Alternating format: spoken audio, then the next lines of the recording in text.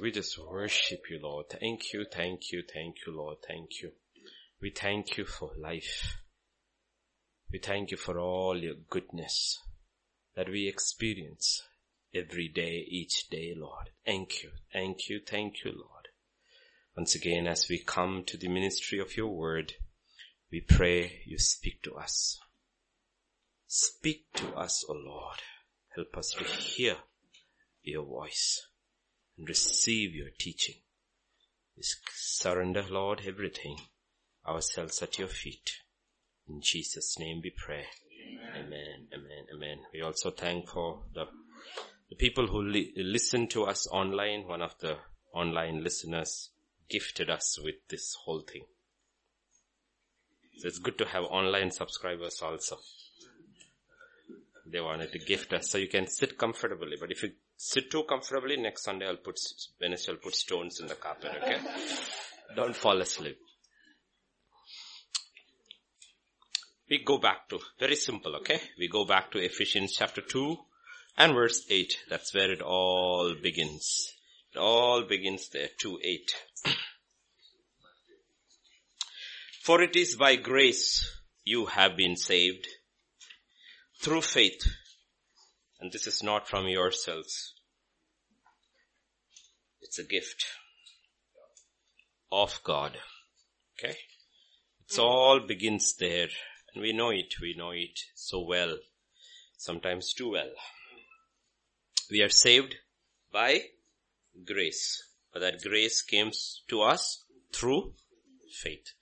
And everything that God does is by grace and grace alone. We are saved by grace through faith. That's why we keep examining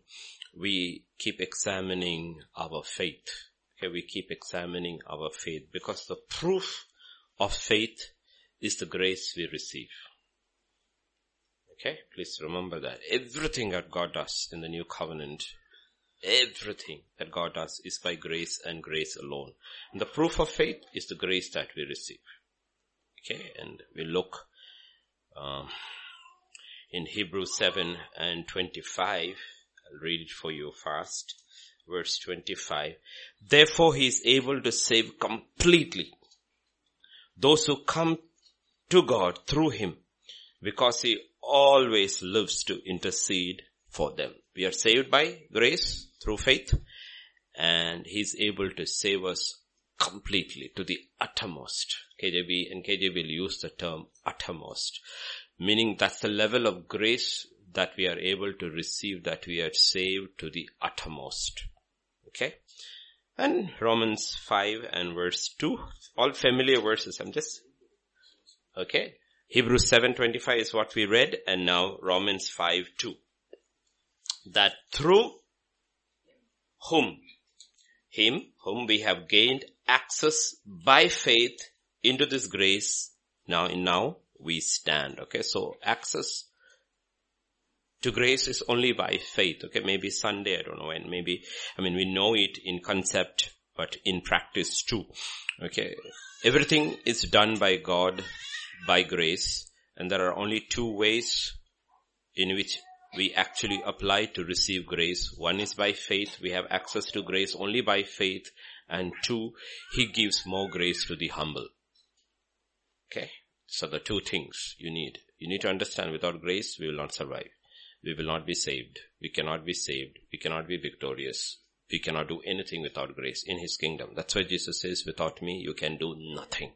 Nothing. It's not by power. It's not by might. It's by my Holy Spirit. And they will bring the capstone with sounds of grace. Cornerstone was by grace. Capstone is by grace. Everything in between is by grace. It is by faith. We access grace. And God gives more grace to the humble. Keep that. Okay. Be very cautious about these things, because we can get subtly be sidetracked by the enemy towards some way down the road.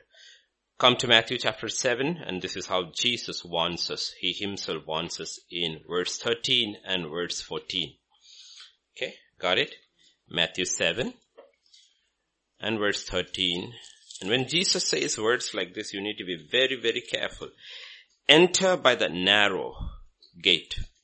For the gate is wide and the way is easy that leads to destruction, and those who enter by it are many.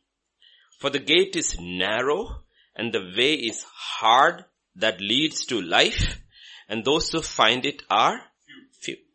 Okay, now, I didn't say it, no pastor said it, no apostle said it, no prophet said it, he himself said it.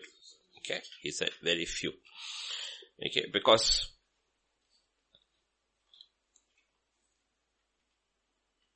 you and I have to get our fundamentals right. Fundamentals right. And these fundamentals are true every time, every day of your life. This is how it works, salvation works. And we have to be saved to the uttermost. Like simple example, personally for me, I learned to drive a scooter 28 years ago, 2020, right? So 1980 to 20. Is that 28 years ago? Okay. You know, the first things you always do when you start your scooter from that day till today is you turn the key, pull the choke, and you start. Every time.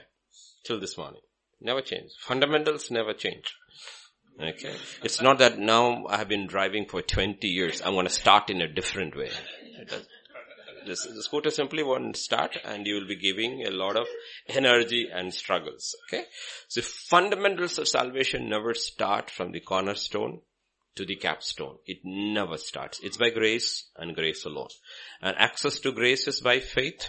And you want more grace, there's only one way. God gives more grace to the humble. So humility is not a choice, it's a necessity. If you want grace, it's a necessity He gives. And He opposes the proud. And one of the most dangerous places you can be is to be a proud Christian. Because you're Christian, you got the devil against you. And because you're proud, you got God against you. Okay, that's why you have the saying in English, between a rock and a hard place. Okay, that's the worst place ever. The proud unbeliever is still safe because God is not against him. Okay, he's still hoping this fellow will one day get saved. Okay, but a proud Christian is in a very, very danger. So get your fundamentals very, very, very clear about it. Without grace, so everything we are doing is basically to access this grace, and we need that grace. Comes to Romans chapter 10. Okay, we've found it's by faith and faith alone. So we constantly examine our faith, constant examination of our faith. Come to chapter 10 and I will read from verse 8 to 13. Okay. What does it say? The word is near you, in your mouth, in your heart. That is the word of faith that we proclaim. Because if you confess with your mouth that Jesus is Lord, and you believe in your heart that Jesus raised him from the dead, you will be saved. For with the heart one believes and is justified. With the mouth one confesses and is saved. For the scriptures say, everyone who believes in him will not be. Okay, that's KJV. I mean, little changes, the meaning changes completely. Will not be put to shame. We'll come to that later. Anybody got KJV? The meaning is completely different. Will not be? Shall not be ashamed. Will not be put to be shamed is something else. You shall not be ashamed is something else. It's completely, absolutely meaning is different. Okay, I don't know how they changed the meaning that way, but it's an unbelievable error in translation because the meaning is completely different. Okay, will not be ashamed. Okay, and verse 12, for there is no distinction between Jew and Greek, for the same Lord is the Lord of all, bestowing his riches on all who call on him. For everyone who calls on the name of the Lord will be saved. So that, like I said, every verse in these 5 verses we read, or 6 verses we read, is important because in context of today, we are looking. Every word and every single word in every verse is important, including, like, let me give you an example. If you go to verse 13, okay, what does scripture say? For everyone who calls on the, you cannot call on the Lord and be saved. You have to call upon the name of the Lord, because there are many lords around. Okay, Very clear. And scripture says there's only one name given under the heavens. So you cannot call on the Lord and be saved. Bible is very clear. You have to call upon the name of the Lord. And the name of the Lord is Jesus. Anyone who calls upon his name. Okay, his name. The name of the Lord. Okay. Why is it so important? Because why we examine our own faith is sometimes we can start in genuine faith and move into counterfeit. Counterfeit faith, because, the devil only counterfeits things in the kingdom which are precious, valuable, and indispensable. So one of the things he will try to counterfeit is faith. Counterfeit faith looks like faith, it sounds like faith, may even smell like faith. But it is not real faith. Okay? Let us go back to Romans 10 and see.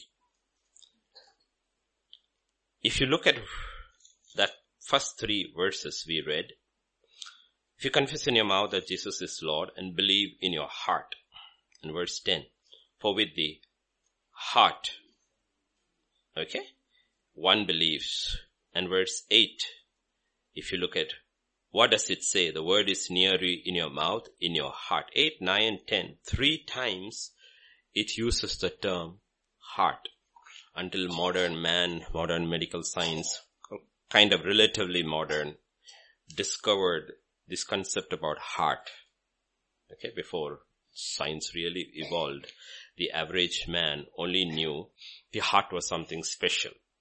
Like they knew, when somebody died and opened up their body, they realized there were different organs, but you never feel your liver. You never feel your pancreas. Okay. You breathe in and out, but you never feel your lungs. But something they knew was the heart. Okay. Every man felt his heart. Okay. Okay. They always felt their heart. And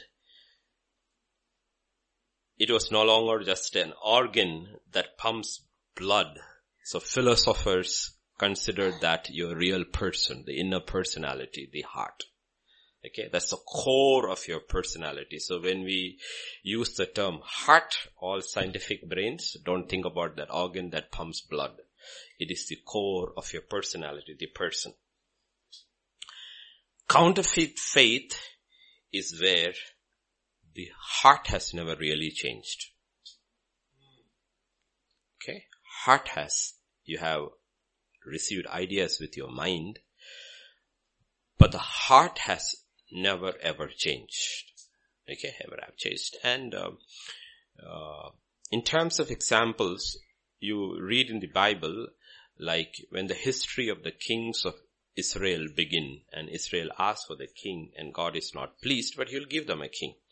And when that king begins, King Saul begins, Samuel will come and he will speak to him many things, lots of things. He will say, these things will happen. These things will happen.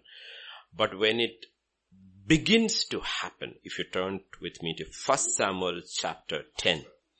Okay, 1 Samuel chapter 10. You and I can hear a lot of stuff from God, about God, hearing, studying, teaching, learning. All these things are good. Samuel tells a lot of things to Saul. But scripture says in verse 9, chapter 10 and verse 9. Yeah, could somebody read it? Yeah. When he turned his back to leave Samuel, God gave him another heart. God gave him another heart. Okay. He heard a lot of stuff. Saul heard a lot of stuff of what he's going to be anointed king. He's going to be the king of Israel. He's going to bring deliverance. All this stuff is all true. But how will it practically bring to effect in his life? What is the starting point? He heard, and when he turned, he believed. Turned meaning he believed. So he's now moving in the direction of what he has believed. God gave him a new heart. That's the beginning. Counterfeit faith, the heart never changes. The heart never changes. The heart never changes. The first thing is God gave him a new heart. He gave him it's not that God gave him a new mind. We're called to renew our mind. He does not give you a new mind. We are asked to renew our mind. You can change your mind constantly. Constantly. Okay? You can change your mind constantly. You can believe in an idea and then realize that idea is false and change it. Replace it with a new idea. That's basically what the renewal of the mind is. All ideas are put away. The ideology of the kingdom is put away. But all that is irrelevant without a changed heart. That's a core of your person. It's your personality. So in counterfeit faith, you accept ideas without a change of heart. Okay? In this case, you will see it's a change. He's being anointed king. He's anointed king to reign in Israel and to bring the righteousness of God in Israel. Now, turn with me to Romans chapter 5. How do we apply this spiritual truth about Saul or the kings of Israel into our own lives? Romans chapter 5 and verse 17. Got it? Okay, if you didn't get it, I got it. For if because of one man's trespass, death reigned through that one man, much more will those who receive the abundance of grace. Remember, by faith, you access grace, you receive grace, and the free gift of righteousness reign in life through the one man, Jesus Christ. Okay? So we are called to reign. Saul was anointed to reign over Israel and defeat the enemies of Israel. Once a person is born again, what happens? A new heart is given. And you have an abundance of grace given for what? To reign in righteousness. To rule over sin. If you come to verse 21, it is again described there. So as sin reigned in death. Why did sin reign in death? Because of the old heart. Grace also might reign through righteousness leading to eternal life through Jesus Christ our Lord. So the first step of reigning, Saul is going to reign. The first step of reigning is a changed heart. First step.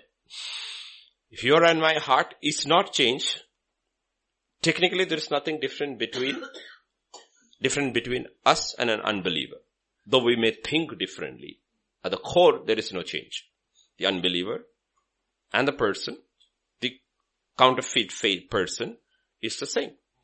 The first thing is the heart. So you will see in Romans when it talks about the heart. There is a new heart. Second thing you will see is Romans, that same chapter where we looked at, where it says, if you confess. What does it say? The word is near you, in your mouth. And verse 9, if you confess with your mouth. And verse 10 says, the mouth confesses. So there is confession. There is heart and there is confession. In counterfeit faith, we may confess with our mouth, right, but our heart has not changed. Has not changed. All our confessions are irrelevant unless our heart has changed. How many of you think if you confess 10 times today and 10 times for the next 30 days, I'm an apple tree, you will be an apple tree?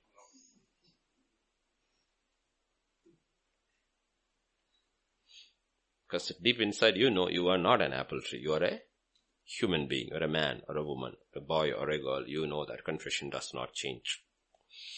All our confession is not going to make an iota of difference unless the heart has changed. Please remember that. It's not confession that makes you a believer. It's the heart and the confession. In Romans 10 and verse 9, if you look, our confession and our belief. Read verse 9. Because if you confess with your mouth that Jesus is Lord and believe in your heart that God raised him from the dead. Okay, we'll just begin there. Okay, we'll begin there. If you look at verse 11, verse 11 and 12, for the scripture says, everyone who believes in him will not be put to shame, okay, or will not be ashamed. 12, for there is no distinction between Jew and Greek, for the same Lord is Lord of all, bestowing his riches on all who call on him. For everyone who calls on the name of the Lord will be saved. If I am right, went through it, the gospel calls Jesus Savior around 10 times. And calls him Lord over 700 times. Bible nowhere says, actually, if you believe in your heart and confess Jesus is your Savior, you are saved. It says, if you confess with your mouth, He's your Lord, you are saved. You and I cannot accept Him as Savior and reject Him as Lord. That's how Saul lost his salvation. He accepted Him as Savior and rejected His Lordship. That's how counterfeit salvation take place. Please understand this. It is not that in one day He becomes Lord over all your life, though technically you accept it, but He shows and the Lordship of Jesus Christ keeps increasing in your life. But there is no question ever or doubt ever in your mind about the Lordship of Jesus Christ. There's no question about that. You don't debate that question. You struggle with Lordship, but you don't debate with the question of Lordship. They're two different things. Okay. Please understand how counterfeit salvation takes place. Let me explain to you in an example. When we were in school and, we were, in your English, paper 1, you had these, options. You could, you could write an essay, or you could imagine you are something and write a story, and we always were told, grab that and write the story because it will be original. Again, one of the stories sometimes you always hoped was that, imagine you are a 100 rupee note. And describe your journey. You would grab it with both hands. Okay. Imagine you got your salary and in that bundle there was a 500 rupee note. And that's you. Okay. It paid the rent. Wow. Right? Paid the rent. The person who took that 500 note, he went and brought groceries. Paid the rent. It fed a family. The person who got it saw somebody, poor person with no shoes, felt sorry, bought a pair of shoes and gave it to the needy, did charity. A lot of good things that 500 rupee notes did. Then one day it came back to the bank in another bundle. And while it was being checked, the teller took it out and put it against the light and found it was fake. Now it has been put aside, and if you know the rules, it goes back to the Reserve Bank, and the Reserve Bank will one day take it and burn it. Burn it. It went around doing good in so many lives, but in the eyes of an expert found it was counterfeit. And its ultimate destiny was to be burnt. And that's exactly what Jesus says in Matthew 7 and verse 21.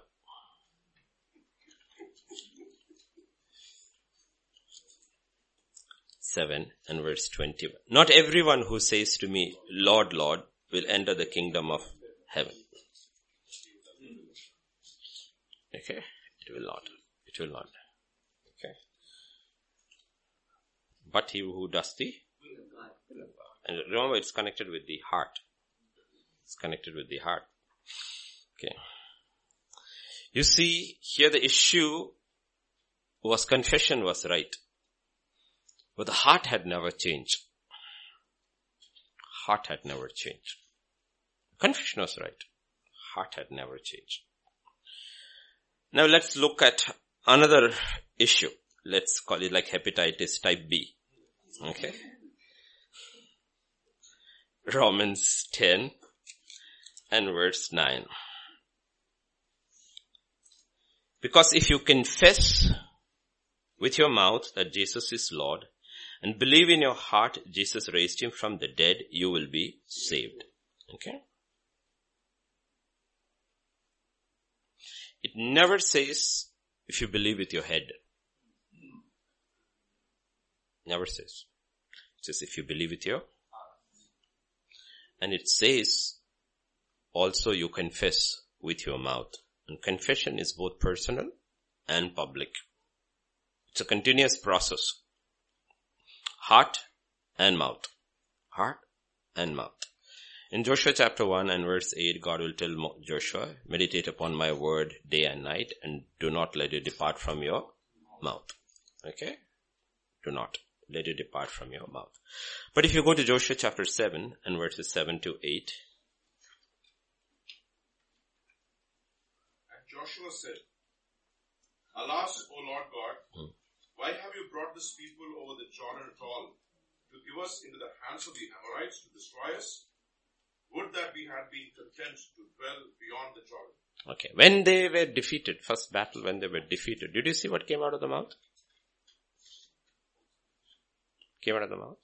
He's on the road. He's on the road. Jesus said very, very clearly, the mouth will ultimately reveal what is in the heart. That's why we say it's a personal and a public. Ultimately reveal what is in the heart. Okay. And Joshua is on the road to salvation. But every time we encounter disaster or defeat, our confession will always show what is in our heart. Always show what is in our heart. If you go to Matthew, let's look at how Jesus puts it. Matthew chapter 12. Chapter 12. And let's read from verse 33. Either make the tree good and its fruit good. Jesus never said make the fruit good. If you make the tree good, the fruit will be good. Okay? Or make the tree bad and its fruit bad. For the tree is known by its fruit. And he's telling this to the Pharisees. Okay? You brood of vipers, how can you speak good when you are evil? And how are they evil though their words are good? For out of the abundance of the heart one speaks. Jesus is looking at them and says, I'm not looking at your words. Not looking at your words. Your words are fantastic. But I'm looking at your heart. When I look into your hearts, and your hearts are evil. And because your hearts are evil, you can never consistently be good. Ultimately, the heart will reveal. The words will come out of your heart. And then, a good person out of his good treasure brings forth good. And the evil person out of his evil treasure brings forth evil. He's talking about the heart. Okay? He's talking about the heart. For by your words, I tell you on the day of judgment, people will give account for every careless word they spoke. And we will think it's got multiple layers of meaning. Yeah, but one of the primary things in terms of salvation is, and God will say, but I was saved. But God says, you were not saved. But I said all these things, but he said you did not consistently say all these things. Because a changed heart will also bring changed words. Changed words. Okay, and he says, for by your words you will be justified, and by your words you will be condemned. By your words you will be justified. Now remember, he is using the word justification, which is the beginning of your salvation. The beginning of justification is the starting point of your salvation. By your words you will be justified. So it means, he says, the heart has changed, the word has changed. And because your heart and word has changed, you are justified. You see, the heart-mouth connection cannot be overlooked. So the question is, how does genuine salvation manifest and how do we continue to grow in it? Scripture verse 9 says, confess with your mouth the Lord Jesus. And second part, believe in your heart Jesus is raised from the dead. Believe in your heart Jesus is raised from the dead. That's important, okay? Believe in your heart that Jesus is raised from the... If you confess with your mouth that Jesus is Lord, first you confess the Lordship of Jesus Christ. Second, you believe that Jesus is raised from the dead. Now the question is, of so many things we could confess about Jesus, why did the Holy Spirit mention this? That Christ is raised from the dead. Because true Christianity and salvation rests fundamentally on one premise, above all, that Christ rose from the dead.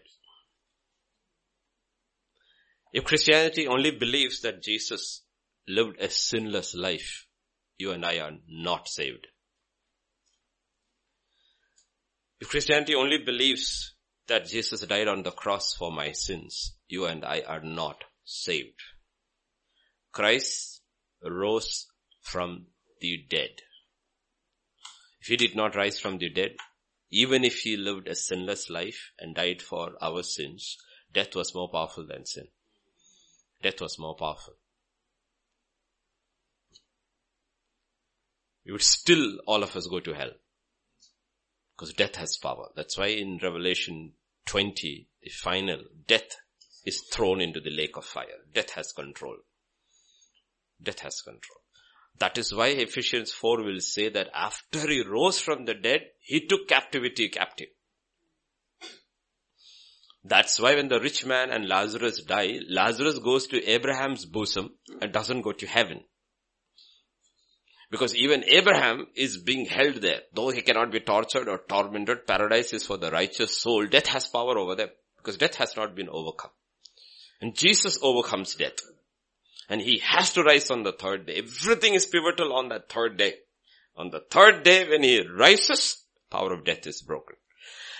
And you and I have to believe that's the main thing, that he rose from the dead. Let's go to Romans chapter 3.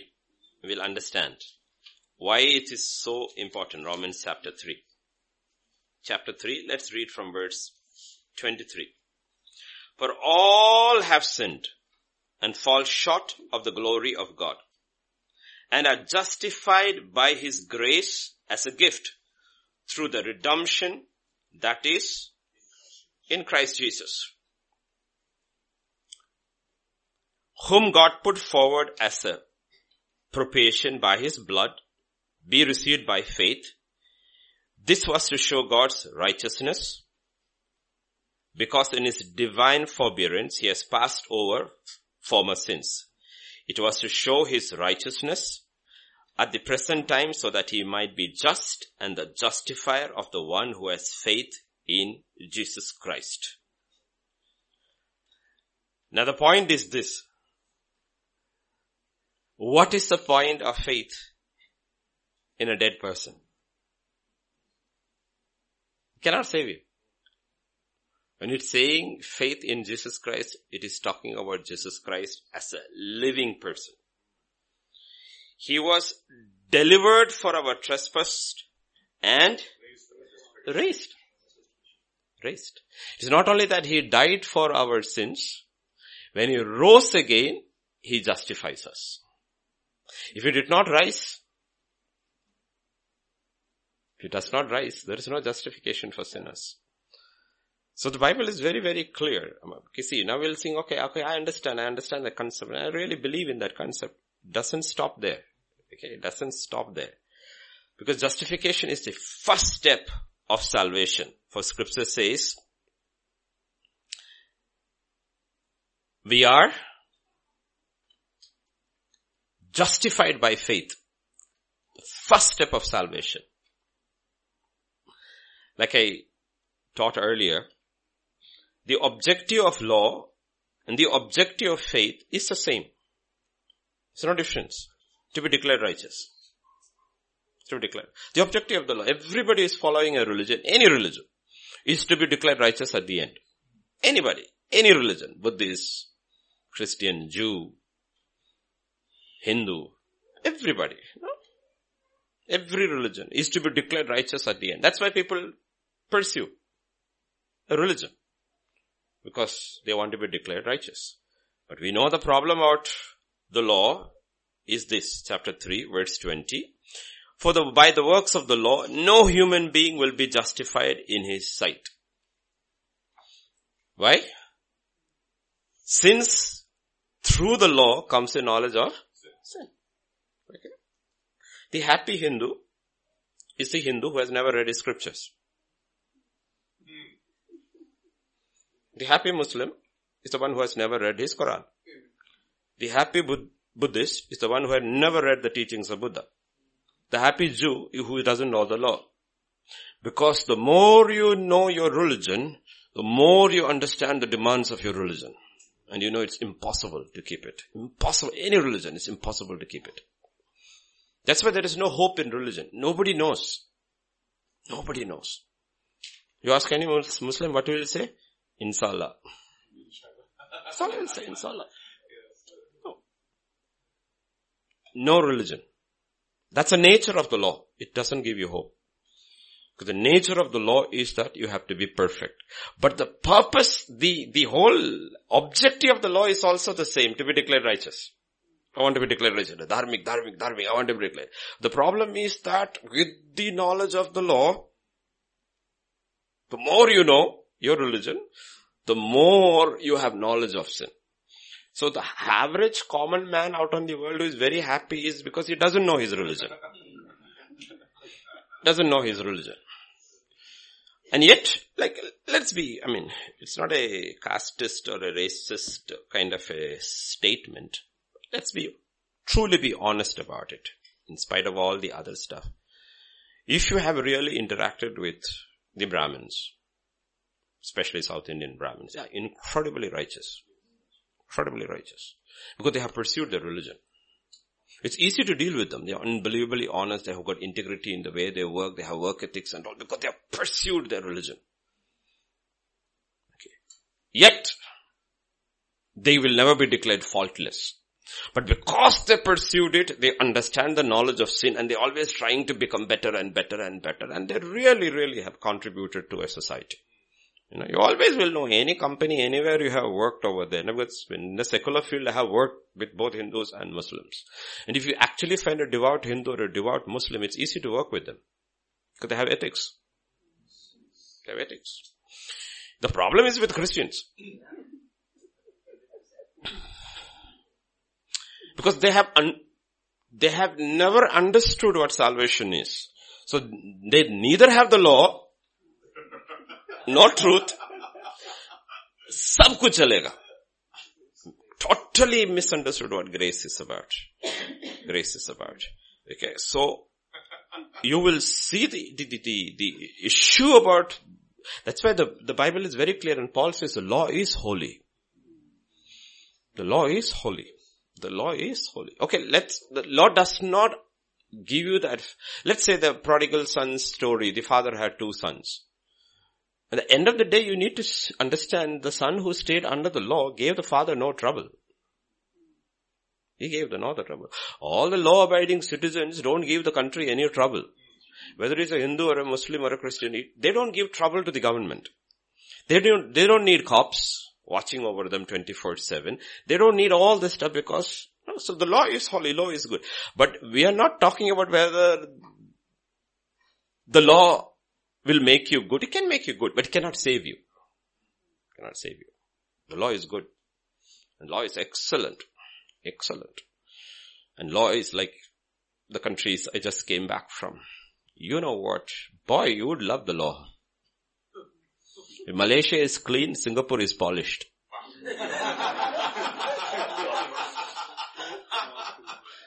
And I was honestly thinking, they were asking me, they were asking me, there were a lot of from, they were asking me, what is it, because some were from Nepal, few from India. What is the problem? Why is India or our country, Nepal, they said. I said the issue is with religion.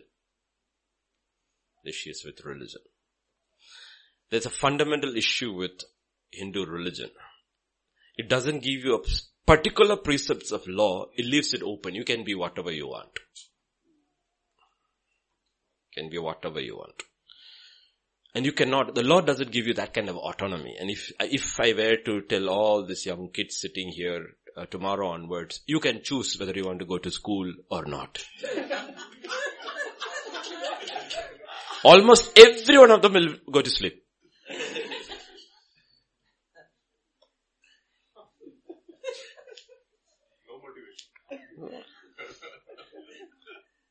And if you realize that is the fundamental issue with these two primary nations, that is Nepal and India, because it's at the nature of that religion,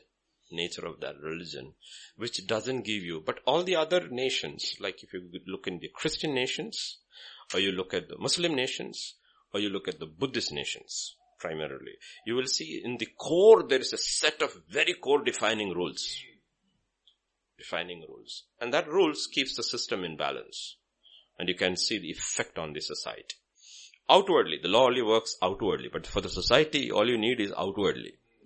No, I don't want a saved man on the road. I want him to drive carefully so I can reach home alive. I am not questioning his salvation, I'm questioning his driving. That has got to do with the law. The society works on the law. No, society works on the law. And all the young kids sitting over here, all these girls sitting over here, all these boys sitting over here. Ultimately, when we look at GSS, on a day-to-day basis, I don't care whether you are saved or not. That you will know when you die. I don't care whether you stay under the law. You stay under the rules that you are given. Life is easy for us. You make life very easy. Every house works that way. No, the father doesn't go check with the children. Are you saved? Are you saved? I told you certain things to do, just do it. System can function. So please remember, that's how it works. That it works. And if you don't understand, but the whole issue over here is, if you're looking at the law and the keeping of the law to save you, the law justifies no one. So we are not demeaning the law, because Jesus said it will not pass away. Heaven and earth will pass away, not a dot from my word. The law, it will not pass away. The law is needed, always needed, okay? Only when 1,000-year period is over and we have a set of new creation, in the new creation, law is not needed because it's engraved into everybody's personality. So please understand how it works. So salvation is not just believing in your head. It's not believing in your head. Now we have to look at the other side of salvation. Chapter 10 of Romans. And verse 9.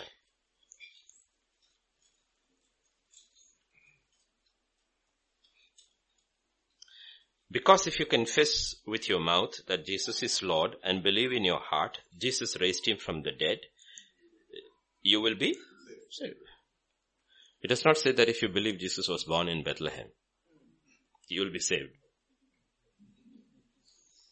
It does not say if you believe Jesus preached in Jerusalem, you will be saved.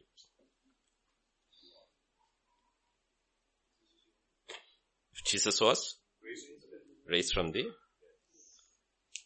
like I said, everything about Jesus is validated by that one thing. He's raised from the dead. If he's raised from the dead, what is he?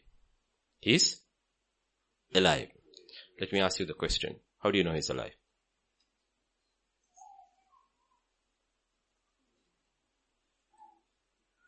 How do you know he's alive? That's a proof of salvation. Romans 10:9. Raised from the dead. How do you know he's alive? Yes, he's alive in you. He's alive in you. That's the key. That is a real thing that happens. He's alive. That's what it means. You believe. You believe he's raised from the dead. When you actually believe he's raised from the dead, and you actually go through God's process of salvation, he comes alive in you. And that's how you know you are saved. It's not that he died. It's not that he died. Because history, human history, is littered with the corpses of good dead men. They're good, but they're all dead.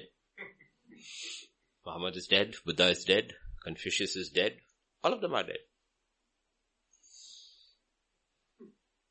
There's only one grave that is empty. But that alone is not enough. Go to Ephesians chapter 3. Ephesians.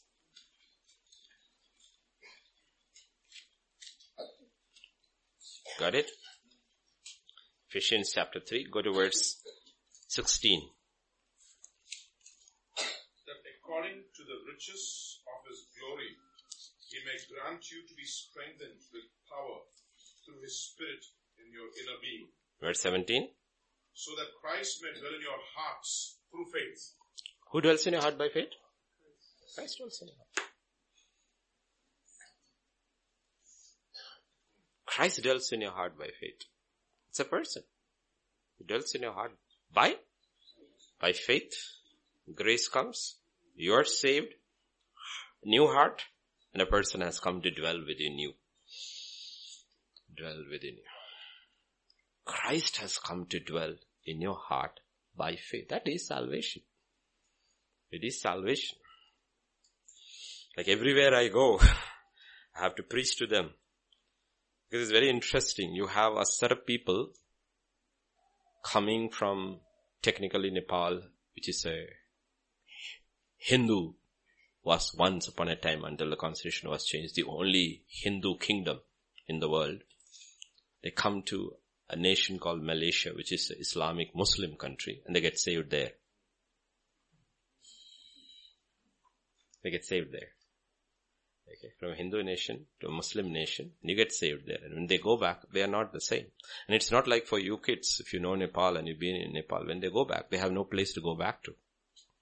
Because they cannot go back to their homes. They're not allowed to get into their homes once you become a Christian.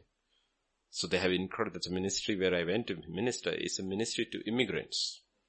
And this, one of the pastors, and there are pastors there, whose ministry in Nepal is to create a space for these people when they come back, like a transit house. Because they have no home to go back. They have no home to go back. They have been disinherited. They have been cut off from their families. Because when they come back, so you see, when genuine faith takes place, even your families know. You're not the same. You're not the same. And this is what Jesus said, I have come to bring a sword. Like if, let's say, Dhanush, right? Tanish. Let's say Tanish comes from a very good, nice, loving, kind family. All good. But the day he actually gets saved, his parents know they have lost him. They know he's not the same anymore. Something has happened. They know they lost control. And after that, you know what? Real stories. When kids, young ones, have come back drunk, the mother cries, shouts, screams, cleans him up, puts him to bed, shouts him this thing and all that, all fine and this thing, that all that is done. But when they get saved, everything, all that thing stops. They are no longer happy. They're no longer happy. They know control is gone. They know they have lost that person. That's what the Chinese government says. One Chinese Christian, one less Chinese. They know they have lost them to Christ. At the core level, personal level, when Christ comes in, you know you have lost. You have lost. You have died. Somebody has taken over. You know. The struggle begins. You know. It's over. Game over. The family knows. Society knows. So you have to always go tell them, please be sure you are saved. You didn't change your religion. Didn't change your religion. Please be very sure you did not change your religion. Because you can change your religion like you change your ideology. Like we say when we teach in universities, we say every young person when he's in university, he's a communist. The minute he gets a good job and starts making money, he becomes a capitalist.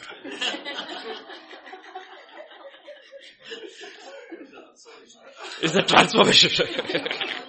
Why do you think they hate Trump so much? It's because the economy is booming. If the economy is booming, all these young people who are socialists, when they get jobs, they will become capitalists. It's true. But there's just a changing of ideas. And sometimes we just change ideas from one ideas of religion to another ideas of religion and think you are Christian and you are not Christian. Like in that country when I was there 22 years ago, when the crackdown had become upon Christians and the government was checking it out, these forms were given in offices to write your religion. And they were scared. They came to me and said, Pastor Bob, what do we do? Because if we write Christian, we'll lose our jobs. Our children will be thrown out of schools. So what do you do? I says, what do you want to do? Ask wisdom. I said, you need to write over there. And it is true from your heart, if you know what I mean. Write nil. Christianity is not a religion. It's a relationship with a person. It's not a religion. Write nil. I have no religion. I have no religion. No religion. We don't have a religion. Christ in me. It's a person. You cannot have a religion with a person. You cannot have a religion with a person. You have a relationship with a person. Okay. And that's what it is talking here about. Christ dwells in my heart. So you're confessing a person. And what does the other word say?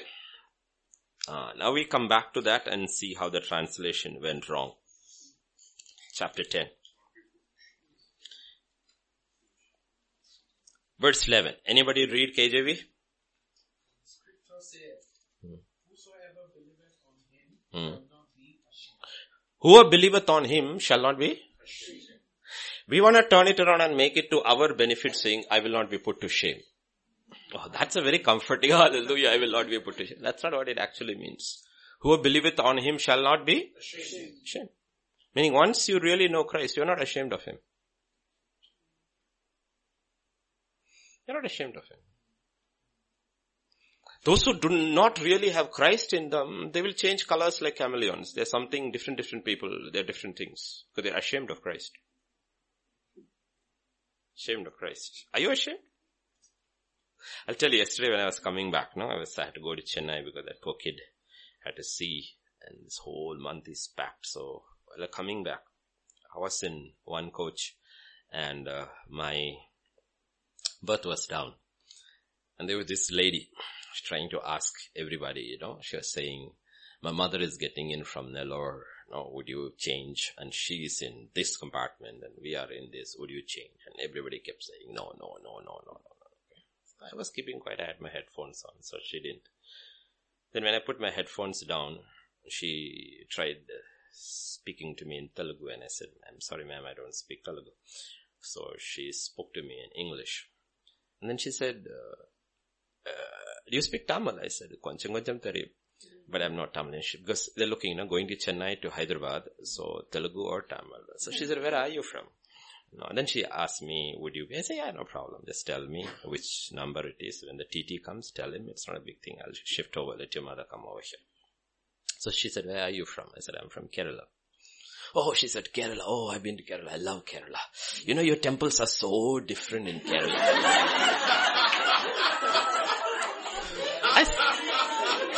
I said, yeah, the temples in Kerala are so different. And she said, that famous one, I went there, I loved it. I said, yeah, Guruvayur, right? She said, yeah, Guruvayur. All this thing. Then, I didn't say anything. Then she was very happy because she said, thank you so much, this thing. Then the TT came. And the TT came and he didn't ask me, he said name. And I have a choice. I can say Santosh and let her go. Or I can say James. I said James and she looked at me shocked.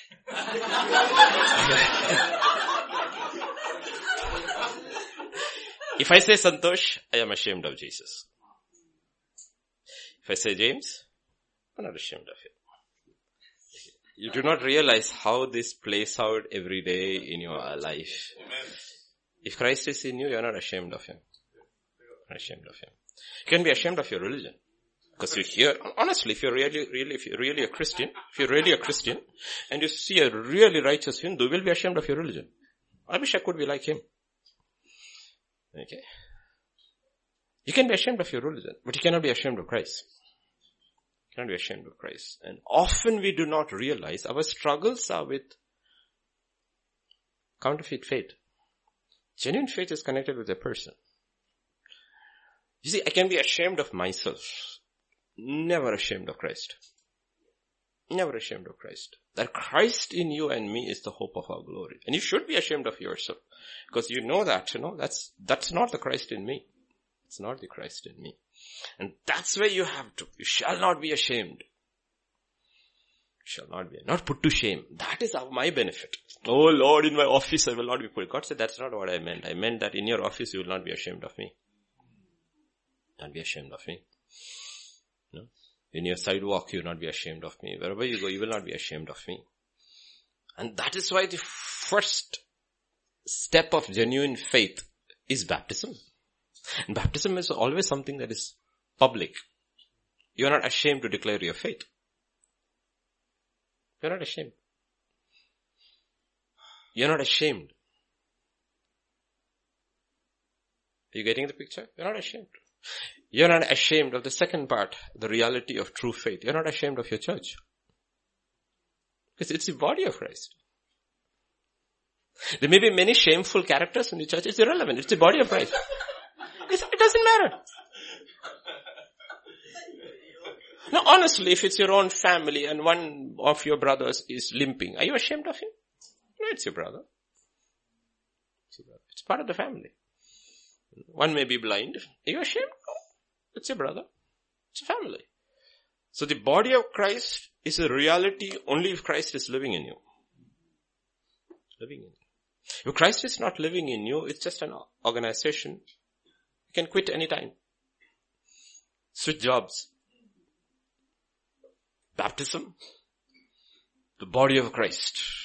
Understand these concepts of how all these things become. So what does it, these incredible statements of Old Testament which is true in the New Covenant. Moses, once he understood who Christ was not ashamed to be called a slave. Hebrews chapter 11. What an incredible statement, okay? One day you are a prince.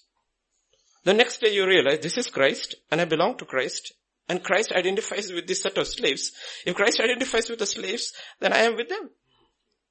I'm with them. Now these trips, like this is one of the most tiring trips because coming the same day, 4 o'clock reach and then evening to go to bed. The trip was very tiring and I'm telling you, these mission trips are not like what you think. Okay, there's no money in this, there's no offering in it, nothing. And these are very poor people, the poorest. Malaysia is all the ones who are, the men work in little companies. The women all work in garment factories. Okay, you know what it is? Garment factories. 21st century sweatshops. Poor. They had this Chinese New Year. So the first 3 days, another part of Malaysia. Okay, and these are all poor people. I reached there by 1:30 and it was supposed to be the next day. They told me it's the next day, but I realized from 3:30 session is beginning. Okay. And the most interesting part was the second day. These are all simple, poor people, come from the villages, mountains, got saved there, hungry for the word. Sessions begin at 8:30 in the morning, finish at 9 in the night.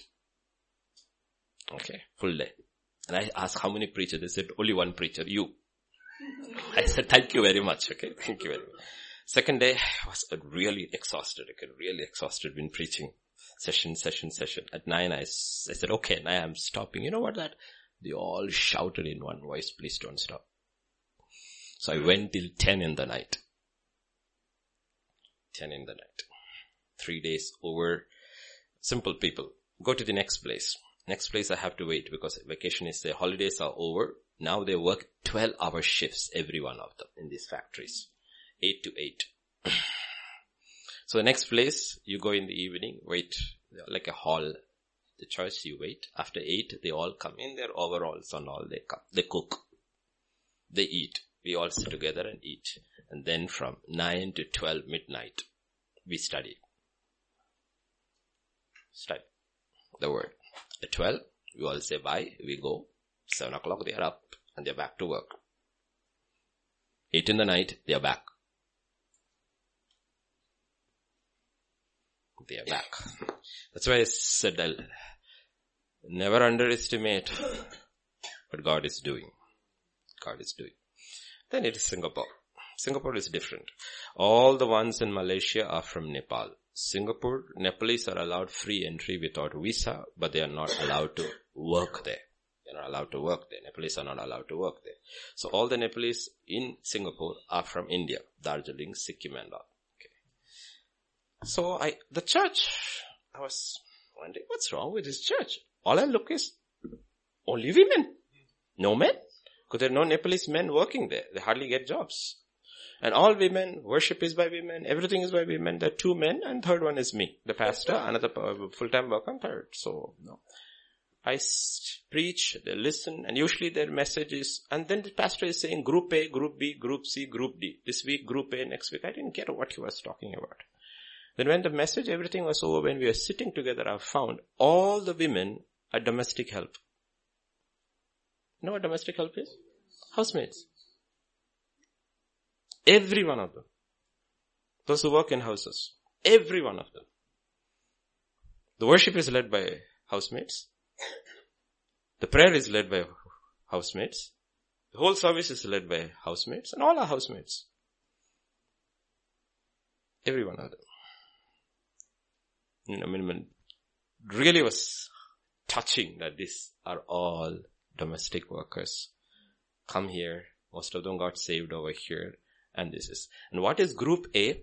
They get an off only once in 45 days. So group A is the set of maids who have come on the first Sunday. Group B is the set of maids who will come on second Sunday. Group C is a set of maids who will come on the third Sunday. And group D is a set of maids who will come on the fourth Sunday. So this group won't be there the next week. So you have 4 groups of housemaids. Different groups handle different things, and there's one pastor. Salvation is a real thing. It's a real thing. Real. And if you think they do not hear, you are mistaken. In the first meeting, there was a lady who came from very far, and she came forward and said, 3 times, there were so many meetings taking place in Malaysia, Christian meetings for these 3 days. 3 times the Lord woke me up and said, you will go for this one and not for the others, because I'm sending my servant from India. And he will come and teach you what you need. And then from there, everything will start. And one of the housemates in Singapore came to me and said, Pastor, can I talk to you for 5 minutes? And I thought, usually they discuss their problem. I said, okay, not a problem. But I was sitting over there, I said, what's your issue? She said, not an issue. I need to tell you what the Lord told me. I saw your face in a vision. I knew you were coming. And he said, this is what the Lord told me. The entire Nepali world God has opened for you. You will be the only teacher they will have left. Because you're the only one. Because all the Nepalese who come from Kathmandu and all go there expecting an offering. You understand how ministry works, right? These are poor people. Simple poor people. Okay. Please understand salvation is a real thing. It's not a thing here. It's a hard thing. It's a hard thing. We are not ashamed. We are not ashamed of publicly identifying with him. We are not ashamed of his body. It doesn't matter. Housemates, God bless them. All sisters. Your own family. Doesn't matter. Doesn't matter. We are not ashamed. And we are not ashamed of his lordship. We are not ashamed of his lordship. Are you ashamed of his lordship when God tells you to do something? We are not ashamed to please him. We're not ashamed. If you turn as I stop to Galatians chapter 3.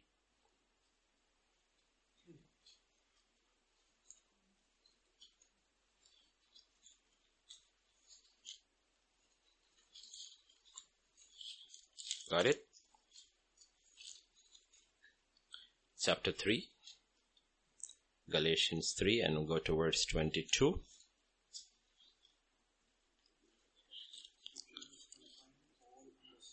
Yeah, scripture. For the scripture imprisoned everything under sin, so that the promise by faith in Jesus Christ might be given to those who believe. Yeah, keep. Keep reading. Now, before faith came, we were held captive under the law, Okay. imprisoned until the coming faith would be revealed. So then, the law was our guardian until Christ came, in order that we might be justified by faith. Okay, and verse 25. But now that faith has come, we are no longer under a guardian. For in Christ Jesus, we are all sons of God through faith. Now, I hope you remember when I taught you this weeks back. Faith has come. It's faith has come, Christ has come. Faith has come, Christ has. When faith has come, Christ has come. Christ hasn't come, you don't have faith. Faith has come, Christ has come. If Christ has come, faith has come. Faith is intimately connected with this person of Jesus Christ, and you're not ashamed of him. And faith always pleases Christ. Without faith it is impossible to please God. It's impossible. Okay. And faith comes by? Comes by hearing. And remember today, go back as I close, Matthew 11. For those of you who read the evening devotion. No? It's a beautiful insight by Spurgeon, right? Matthew 11 and verse 25. That time Jesus answered and said, oh, it's incredible, yeah. At that time Jesus answered and said, I thank you, Father, Lord of heaven, you have hidden. The question is, he said there's no question there. At that time Jesus answered and said, nobody asked him a question. You see the context. Nobody is speaking to him there. But he answered. Because he's hearing from his Father. Faith? Yes. Faith comes from hearing, and faith hears. Faith hears. Religion doesn't hear. The law only gives you a set of precepts. Do this. And religion brings all kind of nasty feelings, feeling of superiority. That's how Pharisees look down others with condemnation and all that. It makes you proud, makes you arrogant, makes you clean, feel clean, and the other unclean. That's what they did. Faith doesn't. Faith doesn't. No. This is how you know. Whether you have believed in the religion called Christianity, which is similar to Judaism, or faith has come. The Pharisees saw everybody as unclean. The tax collector, the publican, the prostitutes, everybody as unclean. Everybody. And the law will say clean and unclean. Everything is divided into clean and unclean. But faith doesn't. That's one of the first things recorded in the Gospel of Mark when Jesus comes. The leper. Lord, can you cleanse me? And he touches him. Touches him. No priest under the old covenant would touch a leper. No priest or a Nazirite under the old covenant would touch a dead body. Because the law said if you touch a dead body, you are clean. But the woman at Cain, when her son's dead body was going on, he touched. He touched. Why? Because faith doesn't see anybody as unclean. Doesn't see anybody. Our eyes are different. Doesn't see differently people. But the law does. And that's the key. How do you see? How do you hear? Because Christ in you hears differently and sees differently. Eric and I were talking yesterday and he was telling me, Pastor, what do we do with GTC? Kind of, meaning saturated with knowledge, very little faith. Saturated with the knowledge. The knowledge is good if it becomes faith. The knowledge about God and the knowledge of God. When the knowledge about God becomes the knowledge of God, there's nothing wrong in being saturated with teaching. But when it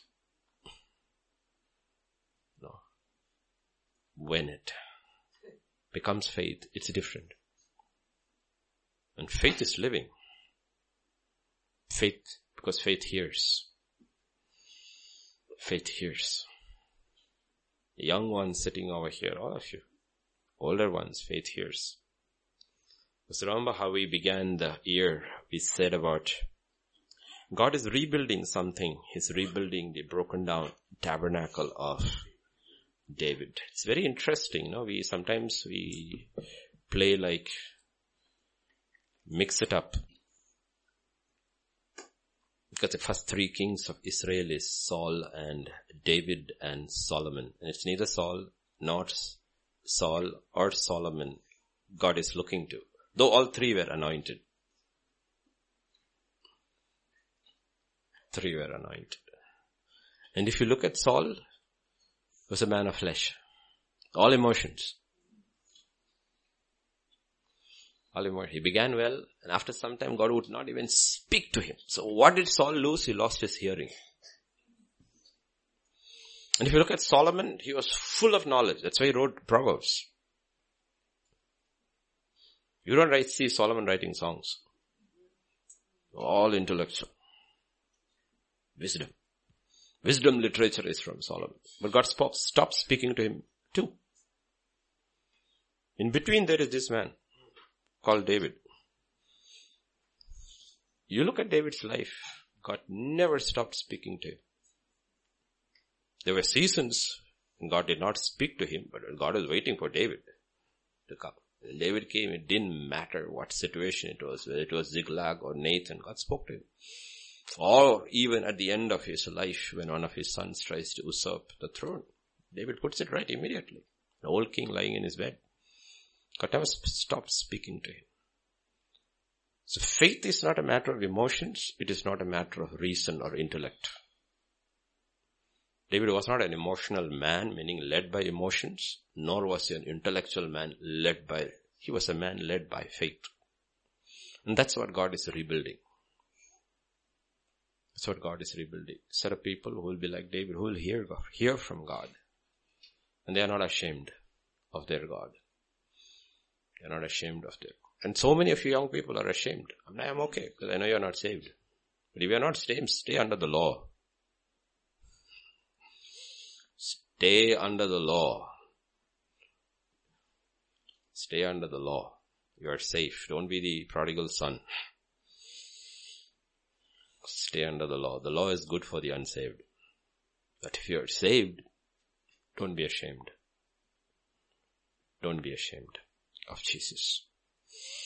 These are fundamentals of salvation. It's fundamentals. It's not that you will not be put to shame. No, you are not ashamed of Jesus. And it will touch every area of your life. Every area of your life. When you are not ashamed. Because you are a God who speaks to you. How do you want your hair cut? How do you want to be dressed? What do you want to wear? What do you want to look? And you may look like a sore thumb. Stick out like a sore thumb. But you are not ashamed. Why? Because you know you are doing it for the person inside. You are not ashamed of him. You're not ashamed of him. Daniel could eat vegetables sitting with a whole set of people for 10 days. He was not ashamed of the Christ in him. He's making a decision for Christ. He's not making a decision for himself. The funny thing is eating vegetables for Christ in him. And he was not ashamed. I'm definitely sure every college canteen works like that. He must have been mocked and scorned. He was not ashamed. This is the reality of faith. You're not ashamed of Christ. And you're not ashamed of his people. You're not ashamed. Doesn't matter what they are. You go to Dubai, when I go to Dubai, they are construction workers. We sit with them. You love them because you know this is the family of Christ. You go to another place, they're all housemates. You love them. You know this is God's family. It doesn't matter. They are not going to be housemates in heaven. Please don't ever think. We may end up as housemates in heaven. They are not going to be housemates in heaven. They're not. So all these things don't matter. The reality of faith you have to understand. When faith has come, Christ has come. Christ has come, faith has come. Make it one. It's a person. Man, shall we pray? Father, this evening we just thank you. We just thank you, Lord. We just thank you. You are the Christ in us. the hope of our glory. We are not ashamed of you, Lord. We are not ashamed. We are not ashamed of ourselves. So many things we have said, done. We are never ashamed of you, Lord. Ashamed. Honestly, Lord, you are the only thing we are proud of. The only person we want to boast of. You alone, oh God. You alone. And I pray, Father, for everyone sitting in this room, especially the young ones, Christ will come. Christ will come now. Not religion, not more knowledge, but Christ will come into their lives, into their hearts. The 2020 will be the year, oh Father, where they will know Christ. Thank you, Father. We just thank you for all the things you have done last month. We are in the second month, Lord, already. We commit this month into thy hands. Go with us. Go before us. And help us to cling to you, Lord. Thank you, Father. You brought everyone safely into your house. And I pray you will reach everyone safely also home. And keep our hearts and minds stayed on you. Thank you, Lord. For in Jesus' name we pray. Amen.